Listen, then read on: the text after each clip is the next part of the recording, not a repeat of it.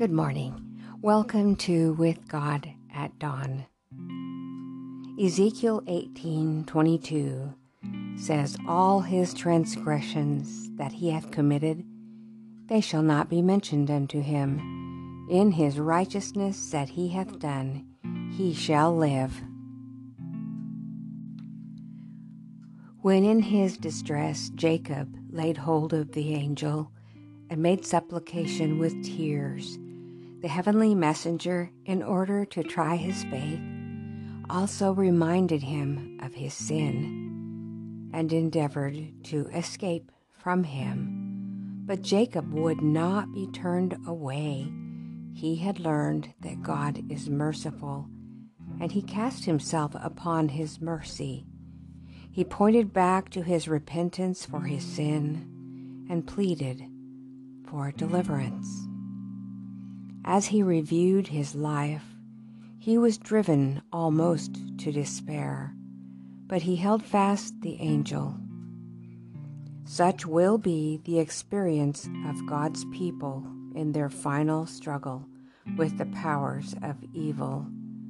God will test their faith, their perseverance, their confidence in his power to deliver them. Satan will endeavor to terrify them with the thought that their cases are hopeless. But remembering the greatness of God's mercy and their own sincere repentance, they will plead his promises made through Christ to helpless, repenting sinners.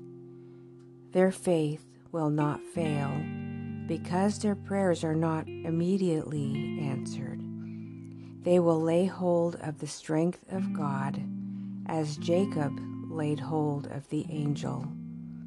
And the language of their soul will be, "I will not let thee go, except thou bless me." So in the time of trouble, if the people of God had unconfessed sins to appear before them while tortured with fear and anguish, they would be overwhelmed.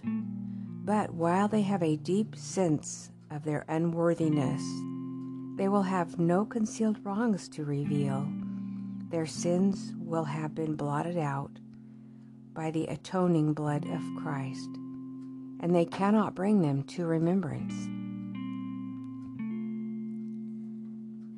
John 6:37 is a promise that's very comforting. "All that the Father gives me will come to me, and the one who comes to me I will by no means cast out." Just think of the way that Jacob held the angel in his night of testing. He would not let go. Can we do that when our test comes? Let's pray that we can.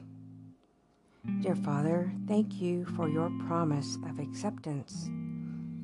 Help this one who is listening to hold on to Jesus and not let go, to confess every sin and repent and trust that Jesus nailed that sin to the cross. He bought that sin. It is no longer ours. It belongs to him. Help us let it go. Hallelujah. Thank you, Jesus. In your name we pray. Amen. Please join me tomorrow morning for a few minutes of meditation, prayer, and promises.